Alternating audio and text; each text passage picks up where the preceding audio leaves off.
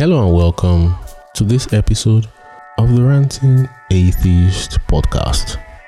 Today we'll be listening to the conversion story of a former Christian who I will call, this is somebody you would have called Spirit Coco.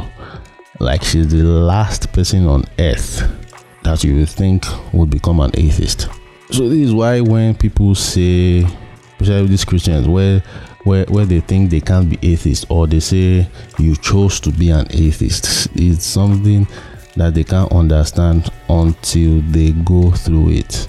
All that talk is just self-defense of their faith, trying to defend and rationalize whatever. Because if you knew someone like this person, you'll be utterly shocked. It's like how you serve God, you see visions, you prophesy.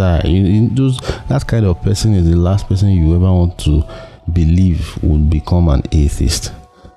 Because when you start losing your faith, you start looking for how to hold on. Like the last episode of You Were Never a Christian. That's one of the things that makes people angry. Like you know how you try to claw your way back to God, only to realize that it's all bullshit. Looking for reasons.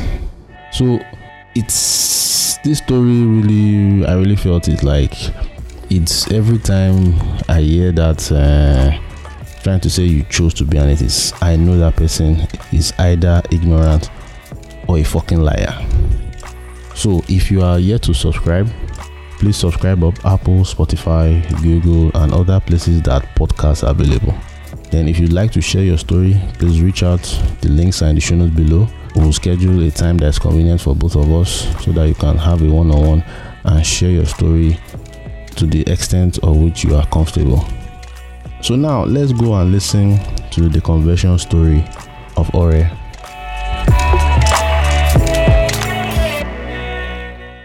Hello Ore, and you are welcome to Story of an Atheist. How you doing now? I did. How are you? Well, I did alive. We just did, the usual Nigeria will not kill us. That's the Amen. That's the what did you say? Amen. We Nigeria no kill us. God I beg. Well, this country is if you don't hold on tight to, I don't even know what person will not be. What you go hold on tight to? Hold on tight to your sanity. I was about to ask you. Make you no run mad. You have to hold on tight to yourself. Say more. Make a no craze.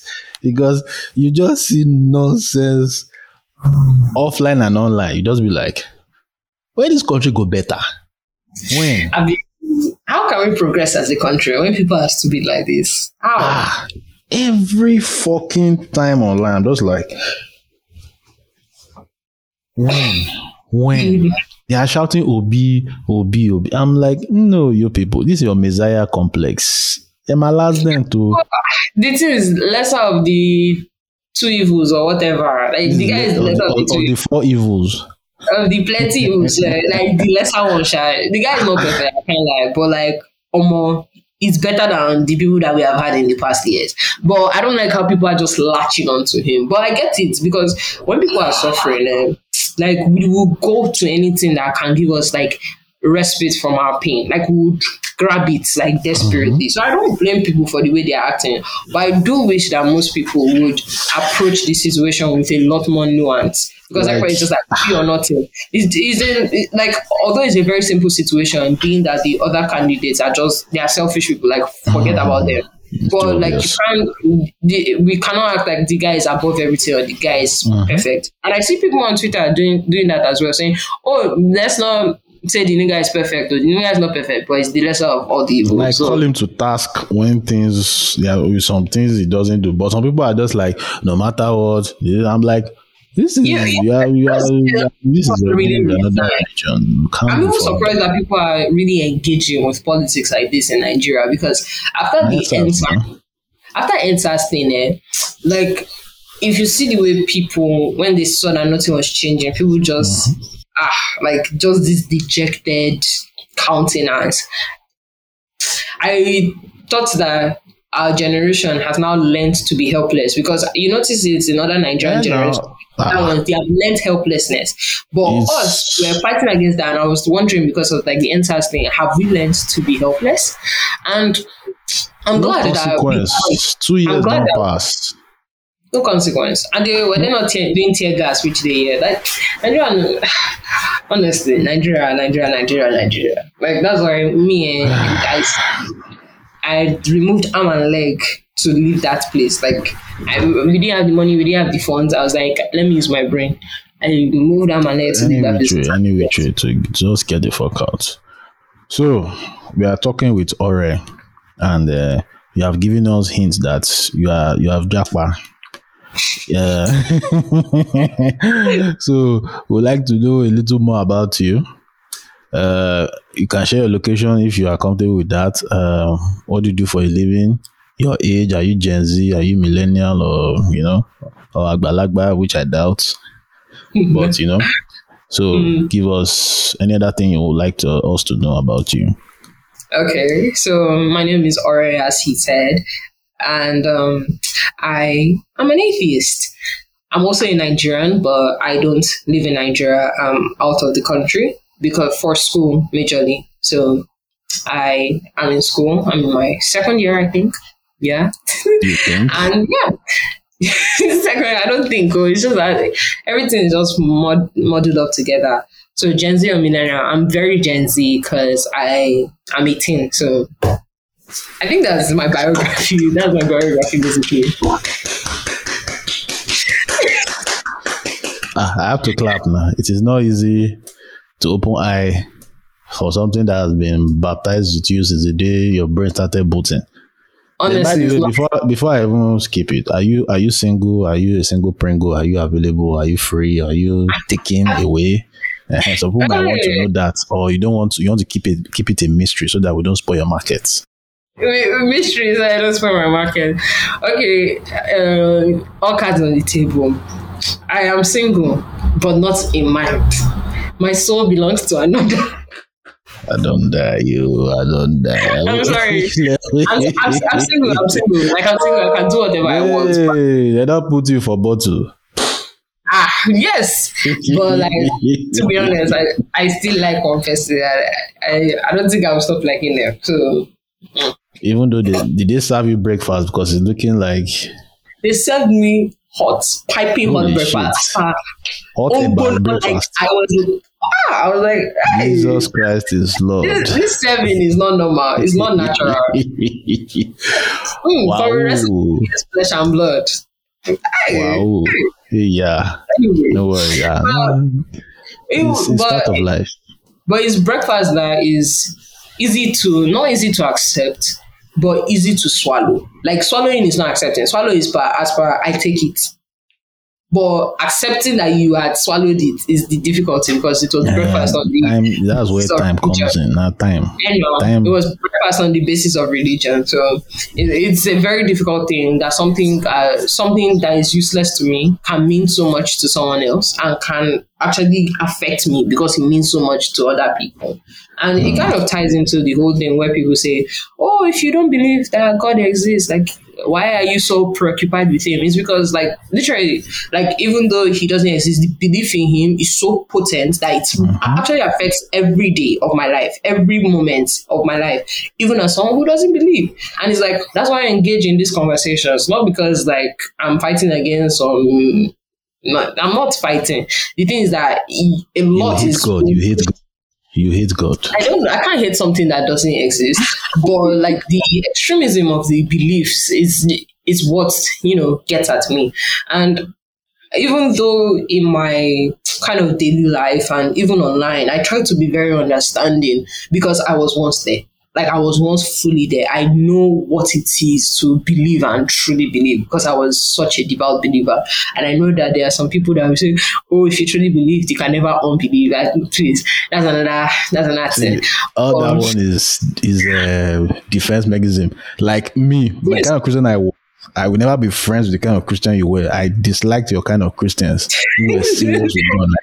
I would be very accepting of that because, like, for me, my belief was all that there was. Like, that's why a lot of people who talk to me are quite surprised I actually got to the point where I deconstructed. And that's because for me, being a very curious individual, even though you are going to be indoctrinated, sometimes there are certain parts of your character that enable you to break out of that. But you really need to rely on it, because Christianity tells you, and maybe other religions as well, but Christianity is what I'm familiar with. It tells you to not trust yourself at all. Don't trust yourself. Don't trust your judgment. Don't trust shit. You are nothing. You are a fallen human being, blah, blah, blah. So it tells you all that, and it tells you to lean on the trust of God. So even though sometimes you'll be getting some things, you will attribute it to the devil or attribute it to flesh or the weakness of your spirit, and you say, oh no, this is the perfection that I want to go towards. And I think it's that dichotomy, of Christianity especially, that works so well, where they tell you that you are very special but you're also useless, and it kind of just ties in together. How the fuck do they pull that shit really off? link your whole life with this thing, and it's very hard to get out of. It's a cycle you can't get out of, because when it's like a cycle of sadness and happiness. So you feel worthless, you feel nothing, blah, blah, blah. So you look unto God, and God kind of makes you whole, and you feel the happiness that it comes with communion with God. Codependency system. Right, it's codependency. So you feel the happiness that comes with communion with God, and inevitably you get comfortable. And when you get comfortable, you are no longer kind of checking yourself anymore. And as a human being, you obviously will fall into various sins. You will tell a lie here, you do that, and it kind of accumulates. At some point, you feel so guilty, and you're broken down again, and you're back there. You're back in that position. The prime. I'm telling you, once you go through that cycle once or twice, that you actually get addicted to it. It becomes an addiction, like that cycle of happiness, sadness, feeling worthless, feeling worthy, feeling worthless, feeling worthy. It's addictive, I cannot lie. And that's why it's very hard to break out of it. And that's why I don't call people who are so attached to that cycle, I don't call them stupid, because we are human beings, and above all, we have these brains that have a bunch of shortcuts and stuff, and a bunch of things that are not particularly logical. So anybody can be susceptible to this. We are also susceptible to it in our own friendships and relationships. If someone is giving love and taking it away, we have a tendency to be addicted to that rush. So it's the same with religion. Religion is just that on like a more massive scale. More massive, still damn massive, man. It is fucking massive, yeah. I had to before we segue, when you're talking about guilt, it took me back to the words from a wise man once said, "What is Christianity, if not guilt, persevering?" That's still my clubhouse. That's still my clubhouse photo, because it really was. It was so poignant to me. It was so, immediately I saw that tweet, I screenshot it. It's there on my clubhouse bio. Any day, I'm not going to change it. Like, what is Christianity if not guilt, persevering? Because the original post was like, why is sin inherited but salvation isn't? Yeah. And it's like, why? Why are you going, I'm going to be born and you're immediately going to make me feel guilty for something I didn't do? Like, be for real, like Adam fell, the fall of man, it doesn't equate to my fall. Like, why would I inherit? Did I do there? Was I? I wasn't there. I wasn't there. Who know? What if I were Adam, I would not have made the same mistake? You see, like me and Adam are different people, So yeah, it's also one of those things that is very hard to reconcile within the Christian doctrine. This idea of inheritance, when you inherit the sins of your father. Automatic sin, manual salvation. Automatic sin, manual salvation. It's a fucking rip-off. People see for what it is. How is it that it's like you being born into debt and having to work to repay that debt? Doesn't make sense. Debt you did not incur. Debt money you're not enjoying from nothing. Nothing. Like you're just unfortunate. People have eaten the fruit, they have gone. Me, I'm just here. You just brought me here, and you tell me that I have to pay for this. Man, fuck that shit, man. Fuck that shit. Yeah, it's really difficult to recover. All right, yes. So you're an atheist. Please give me your own definition of what atheism is to you. So let me even hear your own. Ooh, that's a complicated thing because I tell people or anybody that I have this kind of conversations with that I'm an atheist because I think it's very simple for a lot of people to understand because the working definition is that I believe no gods exist. As of now, that's what I believe. So you can actually break down what I believe if you want to get into the specifics of what I believe. Okay. So if I was a Christian, I'm like, why do you believe God does not exist? You say you are making a claim. I can get into the specifics of it, but that's one thing I disagree with. Like, atheists don't make the claim. It's like you say gods exist, I say no. it's as easy as that. But I'm not just saying no as like an emotional, rebuttal. It is based on a lot of logical things. But back to the definition and what I classify myself as. So I will not sit here and say absolutely no gods exist, no gods can exist, nothing like that. I would not, because there's so much as human beings and as a civilization that we don't know, and we might never have the capacity to know. There's so much. Like, what if there's a God who created the universe and took a backseat? How are we to know that if he's not active, So there are so many possibilities, and I don't want anybody to, there are fringe possibilities, but possibilities nonetheless. So I acknowledge that. But I think people will define me as a local atheist because I can say with like a lot of certainty that none of the gods we have established right now exist. That's what I say. Like, I don't know if God exists or not. Like, because what is your definition of God? Like, if you talk to some people, they will get some definition of God that is weird, and you can't rebut that. But I'm saying that none of the gods that are established right now exist, especially the Abrahamic religion. I can sit down on my full chest and I'll stand on it. But yeah, so some people call that you're a local atheist, or they will say you're an agnostic atheist, in which you think that we cannot know or we don't know, but you are inclined to believe, and that via the evidence that no gods, the probability is highest that no gods exist. So that's the easiest name for me. And if the word atheist is not palatable to some people, I call myself a skeptic most of the time. So I say I'm a skeptic. I call myself a skeptic most of the time, in that I am not one that easily accepts people's claims without proper introspection and, kind of investigation. That's the word I was looking for. Yeah. So if you tell me gods exist, I will say, prove it. And if you tell me that absolutely no gods exist or no God can ever exist, I will tell you, prove it. So I'm a skeptic on both ways, and I'm always in the process of questioning my beliefs, adding things, learning things, and all that. So I'm not stuck in my ways. Like, I will say this with my full chest. Like, if God comes down today and says, Ore, this is me, hello, I'll say, okay, I believe in you. Whether or not I worship that God is a different ballgame entirely, depending on what kind of God it is. But I can always change my mind. That's the truth. My stance is solely based on evidence and, logical incoherence between a lot of people, a lot of religions. So. Yeah.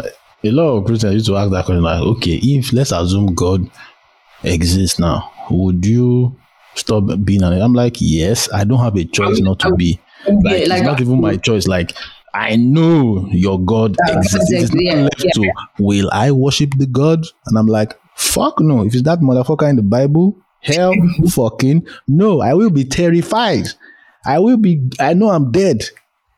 Because every day I curse the motherfucker.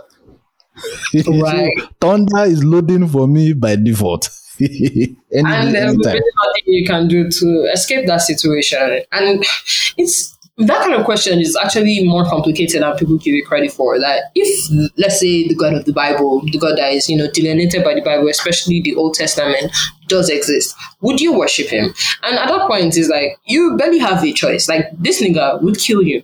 So, like, where do you have a choice? But it's now left to, can you worship such a God genuinely if he's so smart? He can read your mind. Exactly. The nigga can read your mind. What are we supposed to do? Like, at this point, this nigga is overpowered as fuck. But I can't kill myself. All those ones are hypotheticals because it's their way of being like, hey, you hate God. Those kind of, they are trying to use that as a gotcha to be like, you hate God. I'm like, nigga, come on. Like it's like okay, but full disclaimer. Even though I sound reasonable and measured here, on most social media, I'm a troll. I'm a fucking troll. Like I'm a whole troll. So if you catch me in one of those trolling moments and you're like, oh, No, you people that have been listening to all those, they would recognize the voice. That be from that are Christians, a terrorist, aspiring. They calculate.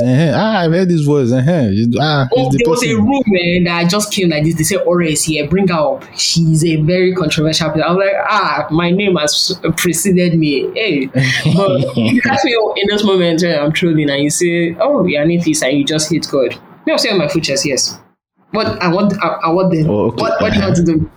So what? And so what? Like they say it like as if it's like, saying that you have like an emotional investment. And I think it's that thing that people do where like they feel like emotions and logic are mutually exclusive, and exposing your interlocutor, like somebody that you're arguing with or debating with, for having an emotional attachment to a certain topic undermines their logical argument. And I'm like, no, even if I hate the nigga, religion is an emotional roller coaster. It's an emotional attachment. And no, it's so funny. Like that's one thing. It's so funny how a lot of Christians, when they are, making arguments, they really go back and forth. They go back and forth on what they will set this standard. But the moment that standard, they have to adhere to that standard and it's not working for them in their argument, they shift the goalposts. I'm like, bro, didn't you say this is it? Blah, blah, blah. Because look at them. They will tell you that God is a very personal thing, that personal encounter is, the strongest evidence for God. And the moment you as an atheist are like, okay, let personal encounter be, what if my personal encounter tells me otherwise? They'll be like, oh, no. But you see that the Bible is very, very unique, very this, very that. I'm like, bro. If I don't have a personal encounter that ties me to this nigga, like, what, like, It's a recipe for frustration. So before we move into your religious background, there was something when you were talking about this atheism description and agnostic. I don't know if you agree with this, but I had this thought, so work with me. I said that all atheists, if they are truly honest with themselves, are also agnostic. And most agnostics are also atheists. Yeah. I think it's because I agree with you 100%, because there's just this fine line. Like, again, let's take it this by little. So what is an atheist? It's a person that believes there is no God.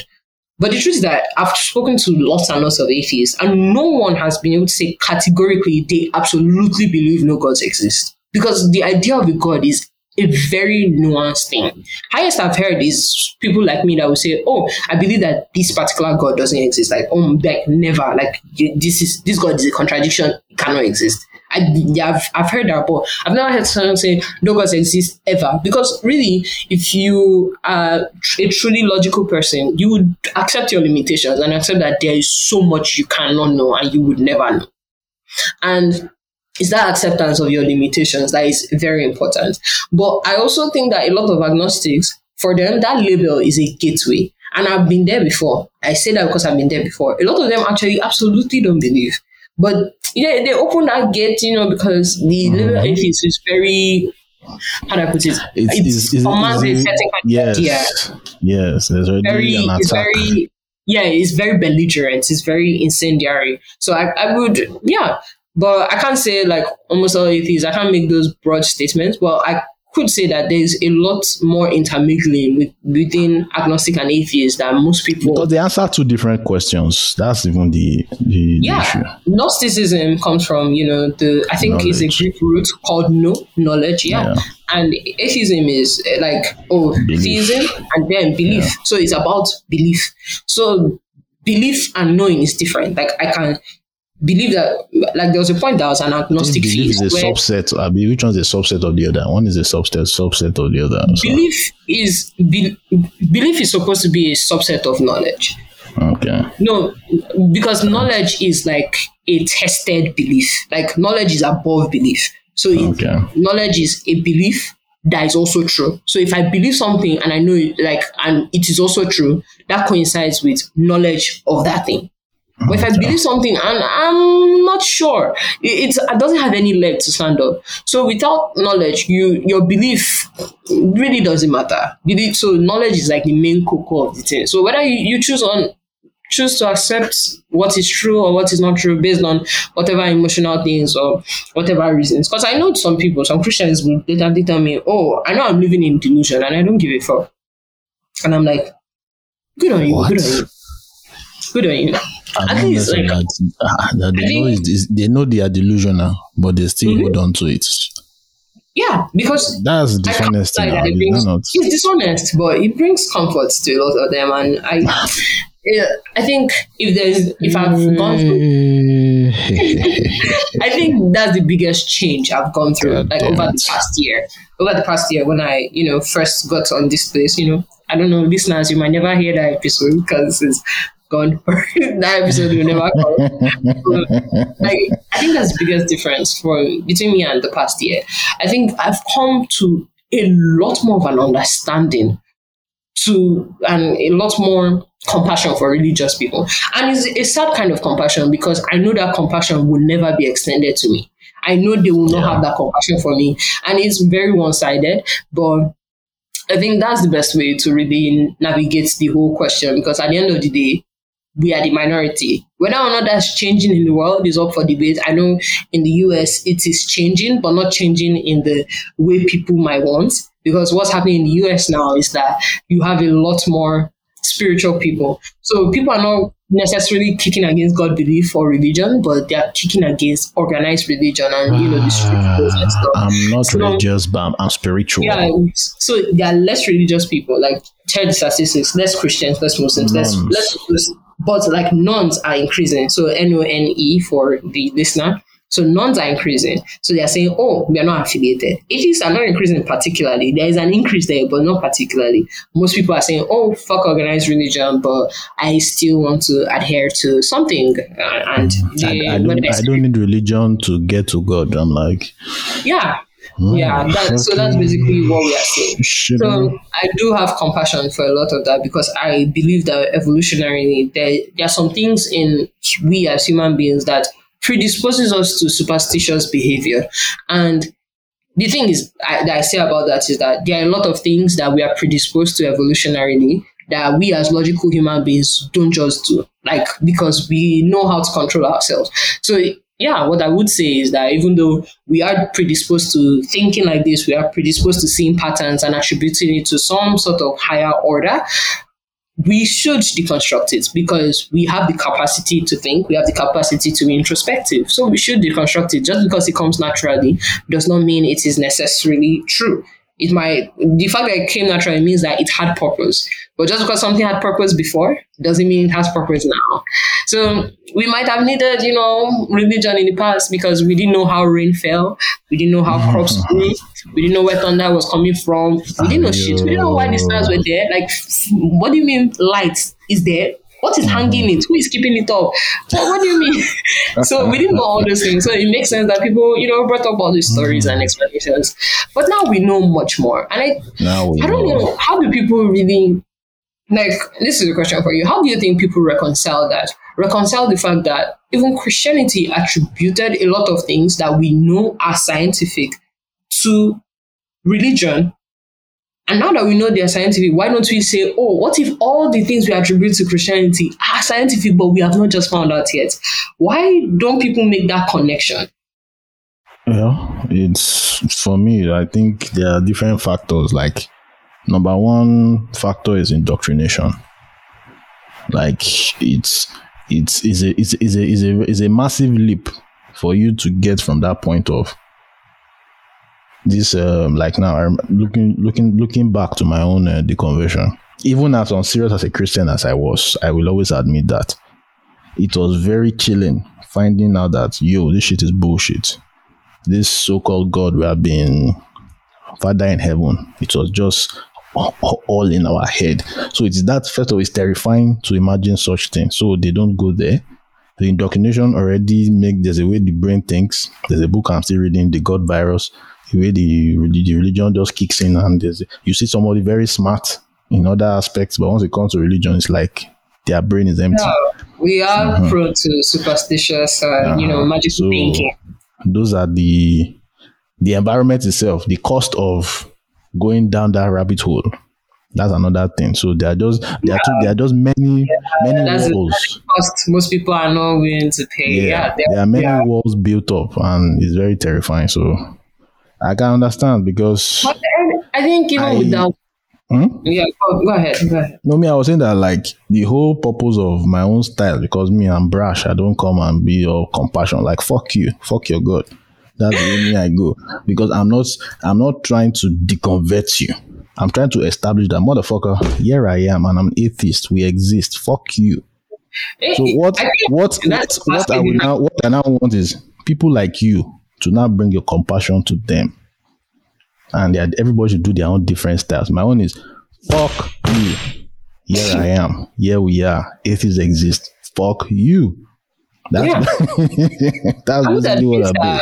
Both styles have their place. The reason I come with compassion is because I think that's how I've always been. Not that I'm a particularly nice person. Anybody that knows me will tell you that I might be lovely and all that. I'm pretty and I'm smart, Sorry. But I'm not particularly a nice person.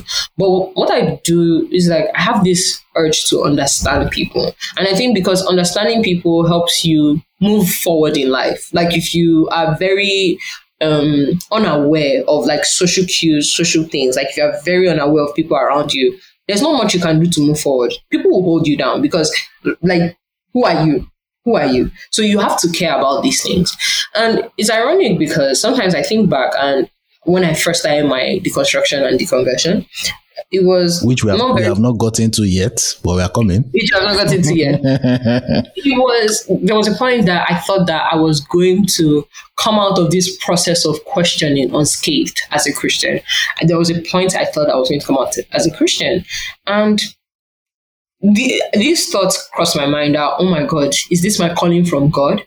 To kind of talk to atheists and bring them back to the fold? Like, is this my calling? Because I thought I was going to come out of this questioning unscathed. And it made me proud of myself to have questioned and come out of the other side a Christian. But, we'll not be here if that worked out. We'll not be here if that worked out at all. So, the Lord works in mysterious ways. Yep, He does. Okay. So, after how many minutes? We have almost 30 minutes or so now. We have been going. But let us now go back in time to you giving us the breakdown of what your religious background was like. Okay. So, I guess, where do I start from? I guess I would just start from my parents, because your religious background is heavily determined by your parents. My parents are kind of have, different theology, but the thing in common is that they are very devoutly Christian. Very devoutly, like, Bible is the source of truth, all that. But it kind of had a twist to it, because my dad is a very, like, logical person. So what he did with me is that, and is in hindsight that I realized this, but what he did with us, like, as his children, because both my parents are pastors or were pastors, it's a complicated thing. But what he did with us and his congregation, what he did with us and his congregation and whoever he was teaching was to show them the logical reasons to believe that Christianity is true. But he would never address atheism or non-God belief. He would address, like, other religions. So we'll talk about Muslims, we'll talk about the Jews, we'll talk about the Hindus, the Buddhists, why what they believe is not true. And that's why after my deconversion, I didn't waste time. I didn't waste time thinking about other religions, because I had already known what, like, the debunking for them. But I think when I was young, I didn't have the internal reserves to say, oh, a lot of the reasons that this man is saying all these religions are debunked apply to Christianity. I didn't have that, capacity to say that. But yeah, so I grew up in very devoutly, and I think about 9 or 10, my parents' religion became my own. So I think my story is slightly atypical in that a lot of Christians, especially ones that have deconverted, might say that they were never really particularly connected to the religion. They never really accepted it, that they understand that because their parents were in this thing, so they were. And for me, it was vastly different. I was genuinely connected to the religion. And I also had this thing where I had like slight prophetic abilities where I could kind of tell the future and it come to pass. So you had all these things that kind of reinforced this belief in me. I really thought I was working with the Holy Spirit, that me and the Holy Spirit were paddy. And that's as a result of my mother's theology as well. She believes so strongly in like the Holy Spirit and the power of communion with God. And I took that as well. And what I took from my dad was the order of religion. So follow these rules, follow these regulations. God is because my dad was God is a God of fire and brimstone. As far as all this love that people used to preach. Old Testament shit. As far this God, he will cut you down, but you know the difference. He's powerful. So like better bow your head down. Like so when I hear people say God is love, I never had that. I never had that understanding. I thought that God was love, but also he had an iron fist. He had an iron fist and he can finish at any time. Like I thought that human beings as a species, we are worthy to God. We are worth something. But you as an individual are not worth anything. Do you get? Like human beings in general are worth something. God loves us. But does he love you specifically? You will go to hell if you vex him, you go to fire. Like if you talk, you collect. Like it's well, like doesn't it's that like, feel contradictory? I don't know. It's contradictory. It's contradictory, but it is. Again, it's just one of those things that you realize is contradictory by the time you get out. Like cognitive dissonance is a very powerful thing, and until someone points it out, you really don't see it. So I think that was like my kind of theology, and God was not particularly good to us, but that was how I was able to make sense of it. That God doesn't need to be good to you. God is God, and you bow to that. Like, that's why for me, when I heard about people talking about, the evil that God did in the Bible and the kind of things that were condoned in the Old Testament, that did not shake my faith one bit. It did not. It did not, because I was like, so what? So what? He asked for human sacrifice. So what? He said you should stone people who blaspheme. All those verses back then. You were aware of those scriptures. I was aware of some of them, not the worst ones, but I was aware of enough of them to have that belief. So yeah, and I was working with the Holy Spirit. I would pray, with Jesus and all that. Now, when did all this change? I was 16 at the time, and I was trying to jack back from Nigeria. And it was the first time I really wanted something from God. In all my following God, it was not to get anything, because I watched my parents, worship God, and they really did not move forward when it comes to life, because, Nigeria is what it is. But for the first time, I saw my future ahead of me, and I knew that if I stayed in Nigeria, like I knew that if I stayed in Nigeria, I wouldn't be able to do it. I wouldn't be able to do it. Like, I was supposed to go to Covenant. I could not, for the life of me, bring myself to do it. Bullets dodged. So then I was always told by all these people that you are smart enough to get out of this country based on that alone, based on your intelligence, based on, the fact that you're academically gifted. And in that moment, I was like, okay, yeah. And I decided to follow through with it. So 2020, kind of struggling a bit and, praying for these things. And for a time, it seemed that things were working out.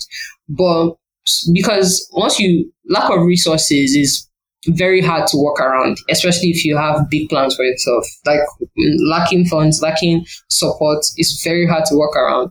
And eventually things came to a standstill and they were no longer working. And the things that were not working were things that were out of my control. So it made sense that when something's out of my control, I would say, yeah, it is in God's control. So again, I ran to God and I was like, bro, I've never asked anything of you, but like this thing, just do it for me. I beg. And to show my seriousness, I embarked on a 63-day fast in 2021. So Redeem and Daddy G had called a 63-day fast, and I embarked on that fasting. And I'm someone that I'm an extremely disciplined person. I'm an extremely principled person. So that fast, I took it extremely seriously. I don't think there was a day that I missed it. Like I fasted, like typically, because I also have ulcerative tendencies. So, you're told that you should not go too long without eating if you have that tendency. Like 12-3. Yeah, so I would fast till like 3. And when I could push myself, when I felt like the spirit was really, leading me, I would fast till 6. So, yeah, I would break my fast either at 3 or at 6. and eat a meal a day. So that's how I did. And by, fasting from, I think, mid-January. So I started fasting in January. At that point, time was running out, because if you know anything about schooling here, especially in the US, if you know anything about it, you know that January is kind of late to get your admission in August. Like, things are already on that way. Like, people get their admissions in like October, November, you get your decisions. And I was getting decisions and they were giving me scholarships, but what was remaining was like $5,000, $10,000. My parents cannot pay. Like, even though you're giving me a 90% scholarship, like, what is left? I can't pay the 10%. And in this moment, it was like, oh, I rejected covenant. And am I going to be ridiculed for these lofty dreams? Were my dreams bigger than me? You know, when you feel like that, like, am I asking for too much? And you are told that this God is supposed to help you. But the listener will think, oh, she deconverted because God did not do that for her. Ironically, no. I actually held on faith. Ironically, that was not what even shook me. That did not shake my faith in God one bit. Because again, like I told you, I had this belief that God can do whatever the fuck he wanted. That prayer was just a way to appeal. So it's like God would still do what he would do regardless, but you can appeal. You can say, God, I beg, please, like, for this one, just help me do that. You know, you are like I think it's somewhere in the Old Testament, I forget like the book, where there is this woman who is trying to get a judge to do something for her, kind of get justice from a judge. And she comes and the judge is like hard-hearted. The judge is hard-hearted. I don't know where it is, but the judge is hard-hearted and he's like, no, he keeps turning the woman, but the woman keeps coming like every day, persistence. And at the point, the judge is like, bruh, like, okay, fine, you get what you want. She was trying to get justice. So I kind of saw that judge as God. In fact, that story, when I heard it, when my dad preached about it, it was very important for me because I saw that judge as God, that persistence and all that he would do what he would do, but you can appeal. And that's what I was using my prayer and my fasting to do. So growing up, I had this belief that I was special. And I think every Christian also shares that opinion that they are special, you are wonderfully and fearfully made. Jesus died on the cross for your sins and God loves you and wants you to be with him in heaven when you die. And yeah, I had this belief. But I think one of the first thoughts that started coming to my head, I think one of the first things that I actually had to come to terms with was watching a Theraminstry video on YouTube. So I always watched like funny content on YouTube and video essays about, politics and stuff, but I never watched things about religion. The highest I watched about religion was a sermon on YouTube. And on the first time I saw something, it's like homosexuality is not immoral because it's not a question of morality. Like morality is about how you affect people around you, and homosexuality is between you, yourself, and your partner. So I clicked on that video, and from then on, YouTube started giving me more videos from that amount of content. And at first I kicked against it and would purposely ignore those videos. But Theraminstry was very pivotal to me because it just exposed how religion, especially with the biblical God, Yahweh, is very much like an abusive relationship. And if anyone knows me, is that I'm a feminist and I don't fuck with domestic abuse. So just seeing the parallels between an abusive relationship and the relationship Christians have with God was enough for me to take a step back. I took a step back. And then seeing how, this religion breeds a certain amount of narcissism, and that narcissism is what you really connect your faith. I forced myself to do introspection because, like I said, my dad was a very logical person. These are logical reasons to believe in Christianity. So I prided myself on being a logical person. And when I started my process of questioning, I was like, okay, if this is real, it will hold up to scrutiny. That was what I said. It will hold up to scrutiny if this is real. And I genuinely thought it would hold up to scrutiny. And that's where I think that's where I differ from a lot of Christians, because a lot of Christians will even give themselves the space to question. They were like, it's wrong to question. You don't question God. And I was never that kind of person because I have a problem with authority in general. When you say, I'm like, what gives you the right? I'm definitely that kind of person. But I was like, if this is real, it 100% will hold up to scrutiny. And I looked inwards. That is narcissism holding me to the faith. Is feeling that I'm special, I'm different, I'm this holding me to the faith? The answer was yes. And then I started to deconstruct this idea of being special. What makes me special? what? Like, because I was born into a Christian family. And then doing the research on just how, like, the correlation. I think the statistics is like 80% of people follow their parents' religion. Or is it either 80 or 90? Like a crazy stat like that. Your parents' religion, your geographical location, those two things highly determine what your religious belief will be. And just swallowing that statistic was enough to begin my questioning. Because all the other things, like God being wicked, God being this, or the fact that I was not, like my prayers were not being answered and I was not clocking that, was not enough. It wasn't enough for me. Like, it was just the belief that deconstructing the idea of being special, because you as a Christian, you feel like the chosen one, but you have no reason to be chosen. You do not. And a Christian will tell you that, oh, that's the good part. You have no reason, but God chose you either way. But that's stupid. That's extremely dead. Because what happens to those other people that never have the opportunity to hear the gospel? They die and they go to hell. Like, that's what you think? Too bad for you. Like, and then I started doing some research. How did Christianity even come about? How did my parents even get this religion? Because I'm a deep thinker. That means I will pull the thread until everything comes out. So I'm like, okay, I have questioned why I believe. I believe because my parents believe. Why do my parents believe? Because their grandparents believe. Okay, we go back, and there was a time in Nigeria when nobody was a Christian. What happened there? Oh, colonialism. We go back, colonialism. There was a time that these people were not Christians at all. Then you are led from, because the British, then from the British it was the French, then from the French it was the Greeks and the Romans and all those other. But the Greeks and Romans were atheists. So you go back to the Bible and you go and meet Apostle Paul. So everything starts with Apostle Paul. So you meet Apostle Paul. You meet Apostle Paul, and then you are looking at that. Okay. So there was a spread, and then you begin to pull the thread, and then you see, there were actually different doctrines. They were killing people, and that's why you have what is here. So the refined religion that we see, that is barely refined, is the subset of a lot of bloodshed, a lot of so many things that are unspeakable. And I'm like, okay. And now I'm like, let's look at the present day. There are how many denominations of Christianity, and they believe you go tire. They believe vastly different things. Now, I believe my denomination is correct. Not just my denomination of my religion is correct. And I sat down and thought to myself, the very brand of that denomination. Yeah, the very brand of that denomination is correct. And I'm like, I actually sat down to myself and asked myself this genuine question: what are the odds?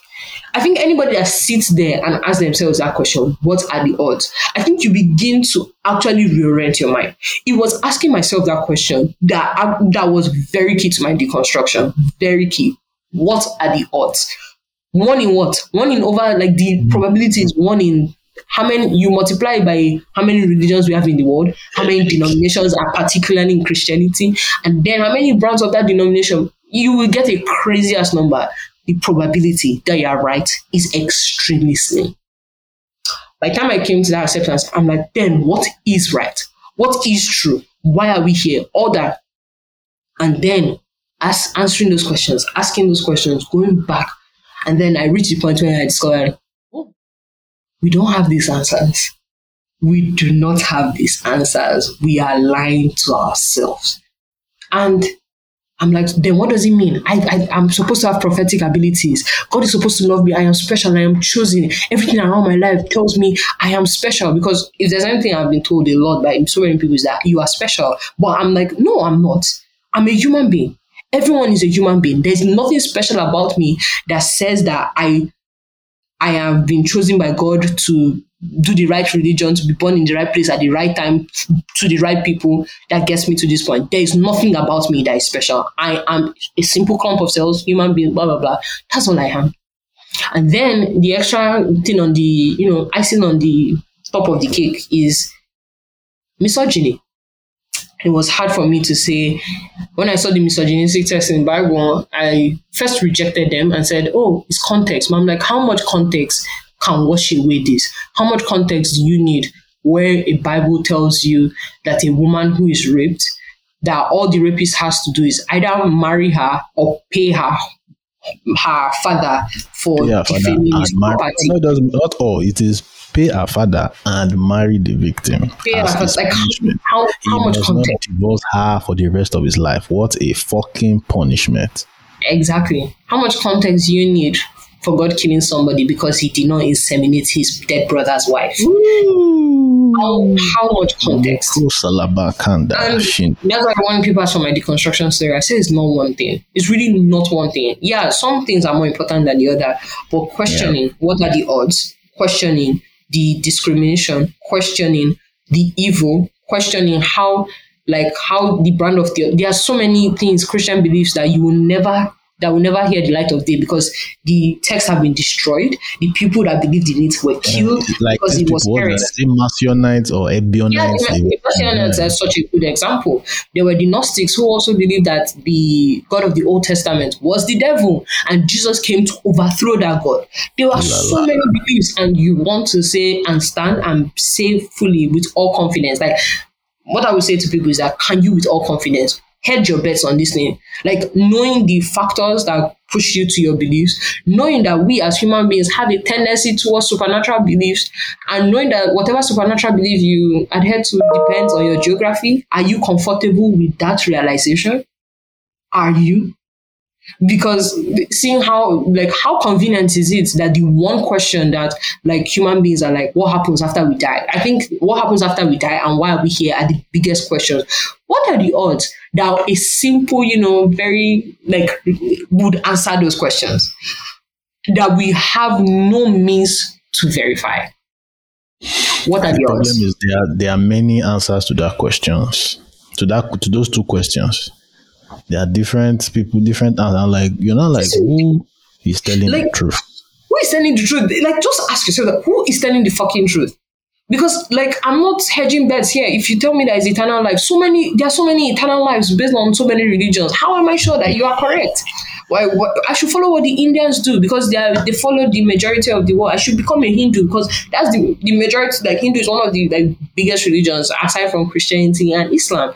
So why can't I follow them? When you ask Christians, how do you know that the Muslims are wrong? The Muslims believe that you are wrong and that you are doing heresy and stupid things. Like, how dare you say that God had a child?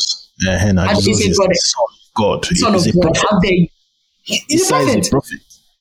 And they will tell you that which one is 3 in 1. What does this look like? Does this look like shampoo? In Christianity, they are having the civil war. They are separate. Another will say they are together in one. They are fighting themselves inside the same Christianity, and they will quote scriptures from the same Bible that validate each other's claims. And I wonder, the fuck? Like, every Christian with all their vast theology has a place biblically that they can look towards for support.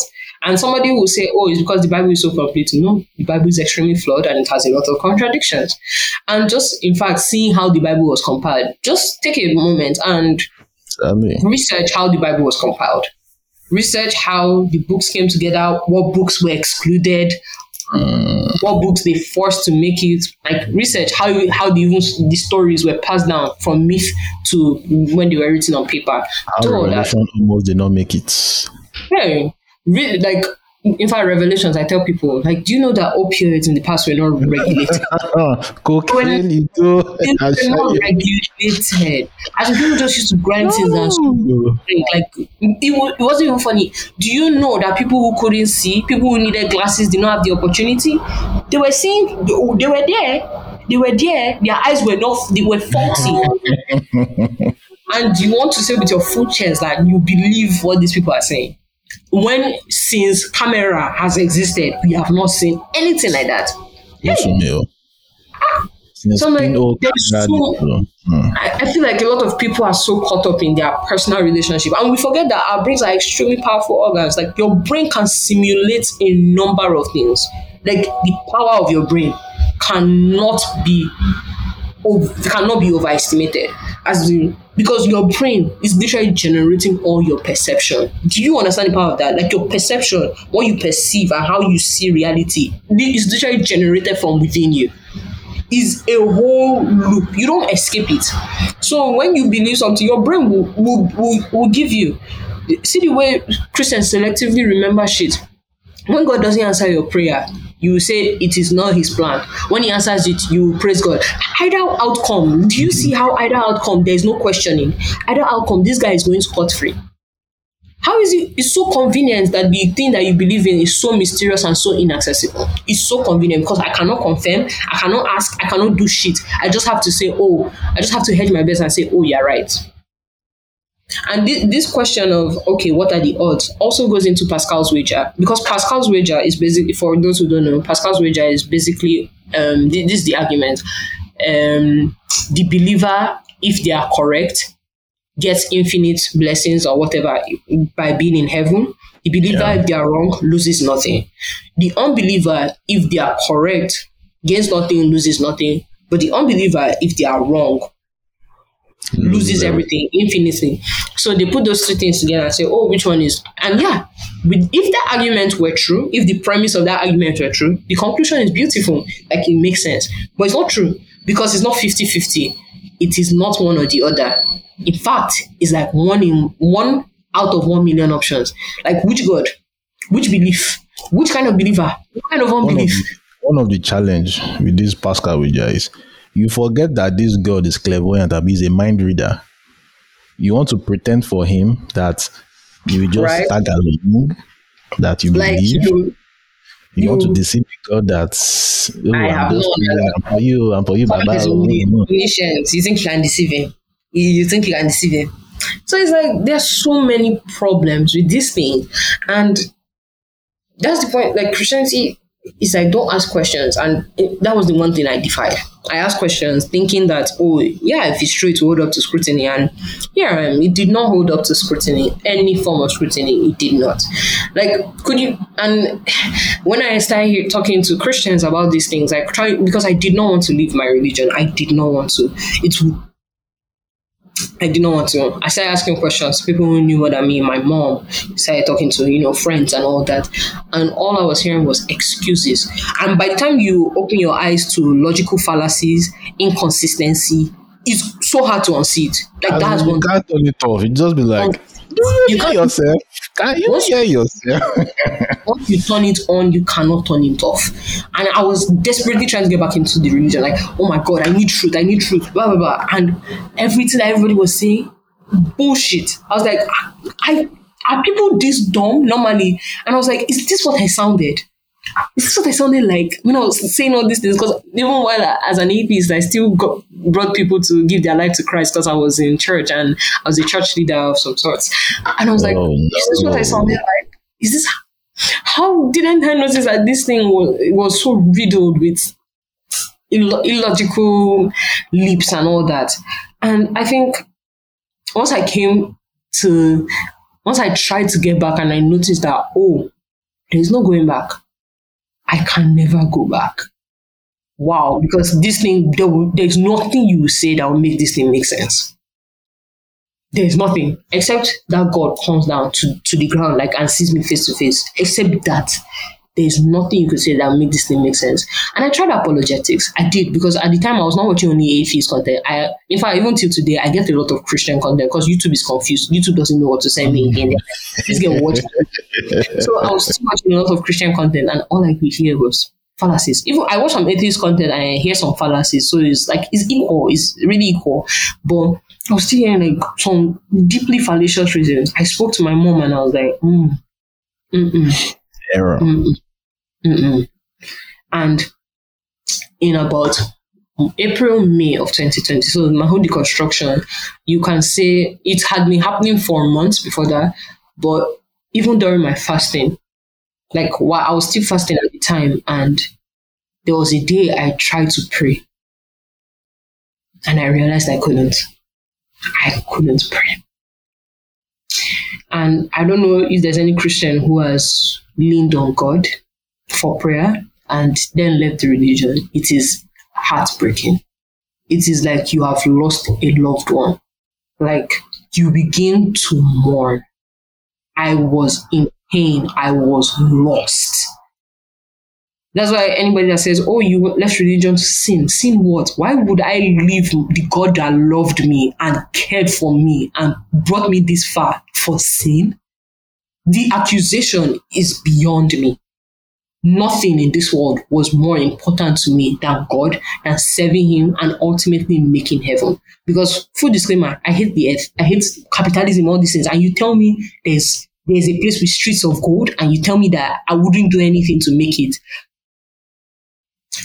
And I mourned. And a lot of my friends, 100% of my friends were Christian. So just let that sink in. So in a fell swoop, I lost my family, I lost my friends, I lost community, I lost the church, and I then lost the personal relationship I had with God. I had no one, and I was lost. And the thing about me is that a lot of people, when they deconvert, they go to other religions, right? Because I had fully deconstructed. Like, when you deconstruct yourself, I deconstructed myself, my ego. Like, I'm nothing, I'm not important. I'm just a clump of cells that happen to be here and happen to have conscience. I deconstructed myself.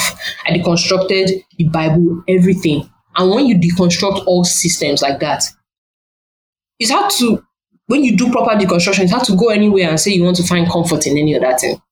Like, I couldn't, because I was like, hypothetically, I could go back to Christianity and act like, and switch off my brain and act like what the pastor is saying makes sense. But that would be so dishonest. And one thing about me is that I live in total honesty. And that's why, being in the closet, in the atheist closet, is extremely difficult for me, because I like 100% honesty with people I talk to. And that I can't live in dishonesty, especially not to myself. I couldn't even lie to myself anymore. And that moment, realizing I couldn't pray, and I was gone. And I was not coming back. Like, there's so much. I'm young, and I know my mind will change on a lot of opinions that I have now. I don't doubt that. But one thing I know is that I can never be dishonest. And as it stands, there is no truly honest reason.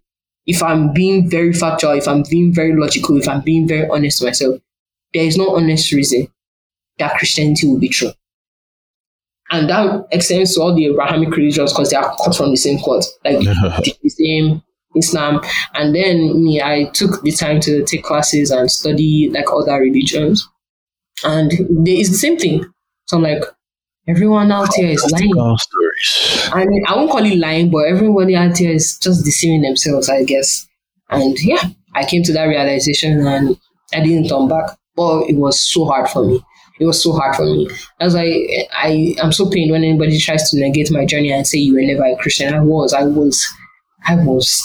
Christian. I loved God. It can be annoying when they say that. Wow. When I now understood that it's a defense mechanism, that if they can't, it is, because when they discredit your Christianity, it means that they some Christians are very uncomfortable with me, because I get to talk to a lot of them. A lot of them see me as a kind of, moderate atheist, someone that they can talk to. You're not like these other atheists. I am like other atheists, but the thing is that I just come with passion and everything. And they talk to me and they're like, And I see, even those that are being kind of understanding, they say things that try to negate my experience. And I don't blame them. Because when you hear somebody that believed as strongly as I did and deconverted, the question is, can I deconvert? Can this happen to me? And it can. And if you question things genuinely, it might.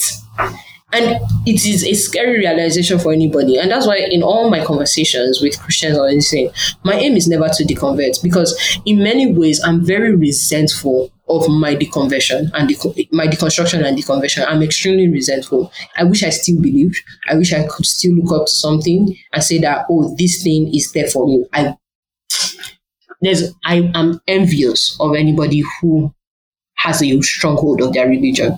I would never try to convert anybody, because the emotional anguish is difficult. The only thing I would kick against is that, bro, don't come and impose shit on me. That's the only thing I kick against.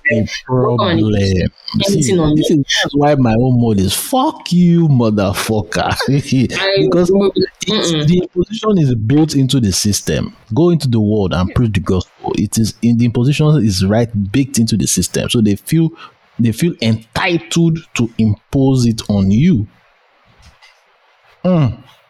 So, it's there that I draw the line. But to say that you're not entitled to believe, you are. You're entitled to anything that you believe that makes you feel comfortable and makes you feel the zeal to continue existence. So yeah, basically, long story, So but out 2020, that's like May, June, Abi. so 20 no, I left. I so everything started like 2020 where I started like questioning, but my questioning took a halt when I started my fasting, and during my fasting, my 2021 fasting, I deconverted, and I Okay. would say I was fully deconstructed, and everything started like properly in like March. That's when everything like was really moving forward. But I would say I was fully deconstructed as per this when I knew. Then I couldn't call myself an atheist now. I couldn't because I was The like, word, oh the my word god, was heavy. it's such a brazen term. It's such a brazen term. I call myself an apostate. I was like, I'm just not a Christian anymore. I'm a Christian apostate. That's what I would say. Even initially when I first started joining Clubhouse, I identified as a Christian apostate. And it was even in September last year that I accepted that to myself as an atheist. But I would say that I have loved, like I've been a Christian apostate since about April. So April of 2021, which will make it like roughly a year and a half. So since I was like 16, I have been an unbeliever. And it has been wonderful. It has been Hallelujah. beautiful. It has been, I can't lie, like it's just It's challenging. knowing that I have the freedom to question and, you know, adjust my beliefs and all that. Like I have that freedom and I'm not saying, oh my God, blasphemy, oh my God, this. It's such a freedom. Like people don't understand how freeing it is.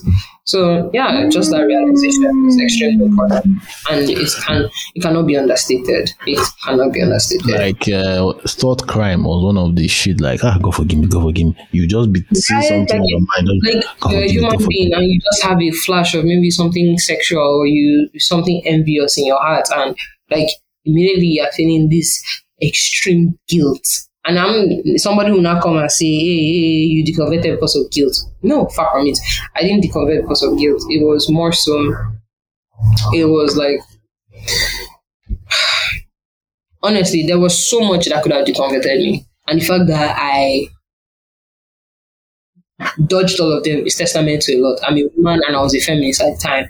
So When that's why that's it's why not one yeah. thing that the convert is what you least expect. Like I have seen this Joshua story of genocide and those things, and it always flew over my head. It was that Genesis 38. I was just like, no, no, no, no, no, no, no, motherfucker, hold the fuck up. Yeah, You know, like so can be it's different things for different, and even this our mind can't be trusted. can be trusted. Why do you Like want to trust your brain? you know when I shared my story, Yeah. I think I need to do a retelling. I went to my YouTube history to see the videos. No, it was dark matter. The timing that I thought was not the timing that actually happened. There was a gap between March and August when the real deconversion started in 2020. Looking Yeah, at because my I actually thought my deconstructor started with atheist videos. It did not. It actually did not. I saw one video by Theremin Trees and I avoided all his videos. But the questions kept on lingering. Like again, it's like a magic trick. Once you see how the trick is done, like you cannot unsee it. You cannot unsee it in any way. Like you have seen it, and it's there, and it cannot be ignored. So yeah, it's like even when I had an incentive to go back to the faith because like my parents are extremely religious and they would literally cut me off and disown me if I tell them. I tried to tell my mom and she called me a witch, a demon, a this, a that, called me so many things. And I had to take back. This thing. I had to take it back. Your I came child out of, carried inside you. it's not her This fault. Like I would have done the same now thing. I makes would have done the you same call thing. them And that's the thing. I don't know how to blame Christians for this. Like Christians, like I think you liked a tweet like no, that. it should have been I'm disappointed in Christians, you or Christians, somebody is attacking you. Or you understand? Like I told them the day I would tell my parents, I expect them to be blaming somebody else but me. Not saying I am a literal demon. I can be demon possessed, but like anyway, it's complicated because the trauma I have in relation to my family and my parents is I know if I talk about it, a lot of people are like, oh, this is abuse. Even Nigerians that don't believe in emotional abuse by parents will be like, nah, bro, your own was deep. It was abuse. So it's a complicated thing, but she really went against it and was not having it. And I had to take it back. And a week later, I was like, Jesus has found me again. Glory be to his name in the Most High. I am not a Christian again. And since then, I've not taken it back.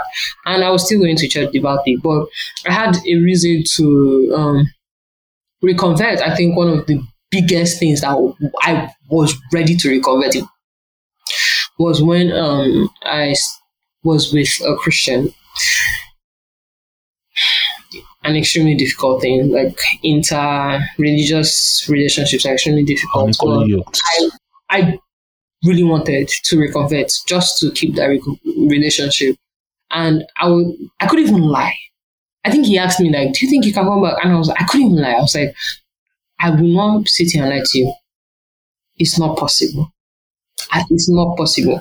It's possible that I believe again, but in that God." In the God you believe, in the God you serve. Although I respect your beliefs and I will never insult or disparage you for believing, I'll never call you stupid, I'll never call you anything. I respect it so much, but I can't. And it was a very difficult thing to accept because that's what ultimately led to us ending things. But yeah, it was extremely difficult. Living life as an atheist is extremely difficult, extremely difficult. Like, you just can't say your thoughts anyhow. You have to really you have to measure who you are talking to. You have to measure who you are talking to. And that's why, for real, like, the community on Clubhouse really saved me in a lot of ways, because just meeting how many Nigerians that believed in these things and how I wasn't alone in these beliefs.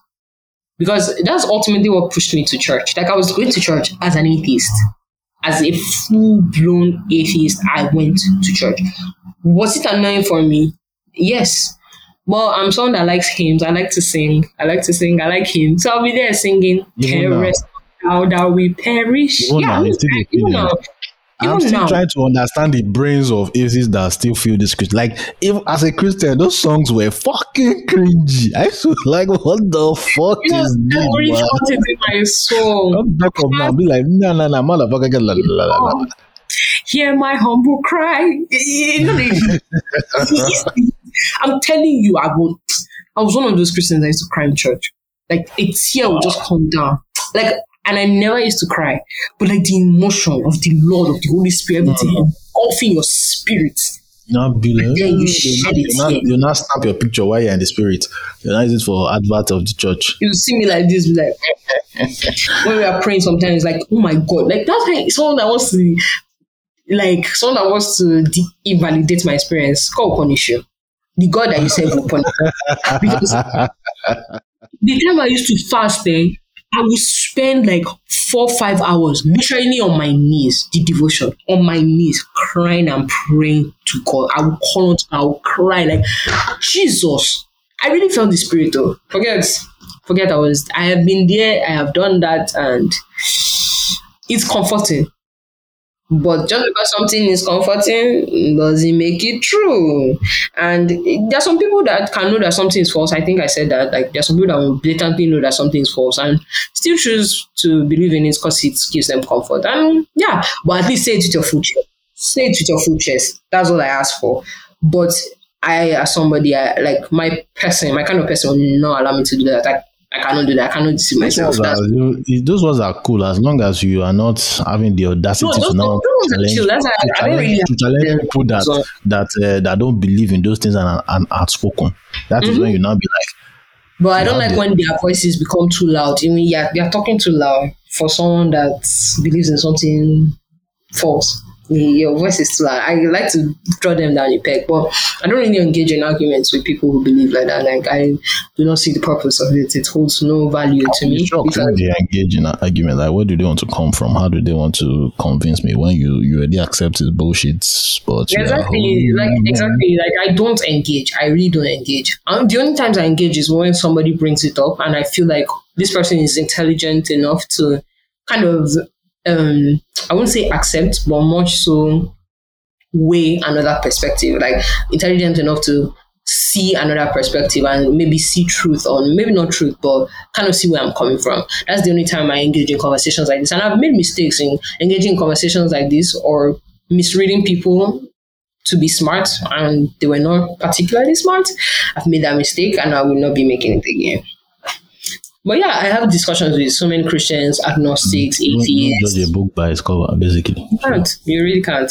So I just kind of have preliminary discussions, test the waters. If I see that, oh, this one, I just keep quiet and I just allow them to talk. Any small thing, the Lord is good. The Lord is good.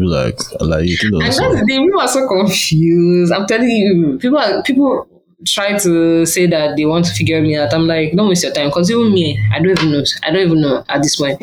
You hear me say a lot of, like, even here, I said it's like God, amen, and like I'm so used to listening. It's not something that is in your I really stick to vocabulary. it. I really stick to it. Like, yeah, don't you not believe in God? I'm like, see, that's by the wayside. By the wayside is Me, I had to trigger them. I had to swap God for Satan. Let's just fuck with them. Like now, whenever I'm wishing people happy birthday, I say, may the Lord Lucifer grant you long life. I can only do that when I'm trying to be a troll. I'm not. So most times, especially in real life, I'm not trying to be a troll. But if I was more like, the only reason I'm not like that on Twitter is because some people who know me really like follow me on Twitter, and I have to be careful. You know, sometimes I talk, most times I say no. I just use my Twitter for my memes and shit, and my WhatsApp. But you know, I'm a whole troll on a Clubhouse. If you know, you know. If you know, you know. Yes, sir. So, alright, it's been an amazing time listening to your story. Please, where can we find you online? Where you want to be found? Where do you want to be found online? You cannot find me online. As you have heard me talk like this, I have gone. I am gone. You can't find me anywhere. If there's anything else, there are so many people. Follow Ranting Atheist on Instagram and Twitter, and yeah. No Allah. And Clubhouse. Nice.